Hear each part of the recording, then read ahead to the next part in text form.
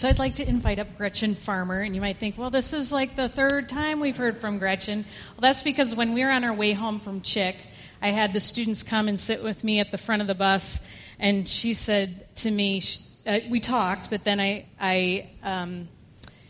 she said, I need a little more time to process, and so I'm going to go write some things. So she went back and wrote 4 sermons, and so, and she said, which one do you want me to share? And I said, would you be willing to share all 4? And today is about the calling that she received while she was at CHIC, and so I thought today, having 2 missionary adults and 2 missionary kids with us, that we should talk about calling. Here's Gretchen. Morning. So I just wanted to start off with saying, you've probably heard the kind of cheesy Sunday school saying, what would Jesus do? And from the CHIC experience, I no longer see it just as that thing you learn in typical Sunday school, but looking at the meaning really helps you reflect on the choices that you should make. If our choices are similar to the choices that Jesus made, we're in turn closer to Him. I believe that through the Word, others, and the Holy Spirit, God is able to do amazing things with us if we just open up, listen, and let Him in. At CHIC, one of the speakers described everyone in the room as missionaries, and at first I was like, yeah, that's probably just something in the future, something that he was just saying to make us feel better, but I realized it was actually true.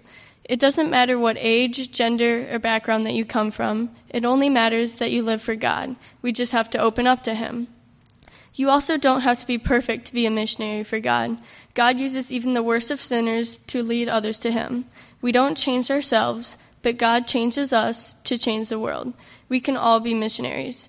For I know the plans I have for you, declares the Lord. Plans to prosper you and not to harm you. Plans to give you hope and a future. Jeremiah 29:11.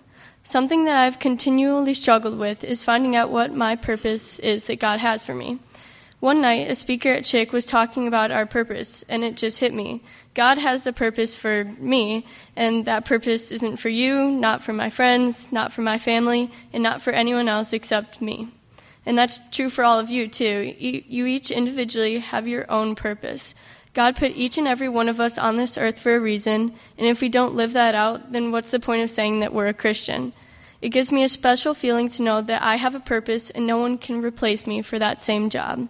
If we do not embrace our purpose, then who will? Without serving our purpose to God, we will never experience what it is. And doesn't it make you the least bit curious to know what that purpose is? Through God, you get a chance to experience amazing things, and who in their right mind would pass that up? You think of all the lives that you are able to touch through God. And on the last night of CHIC, the crowd showed their sadness because we had to leave the next day, but the speaker told us to be happy and excited. He explained how there are millions of people that were not sitting in the chairs that we were in that night, and that now we had the opportunity to go and make disciples of all nations.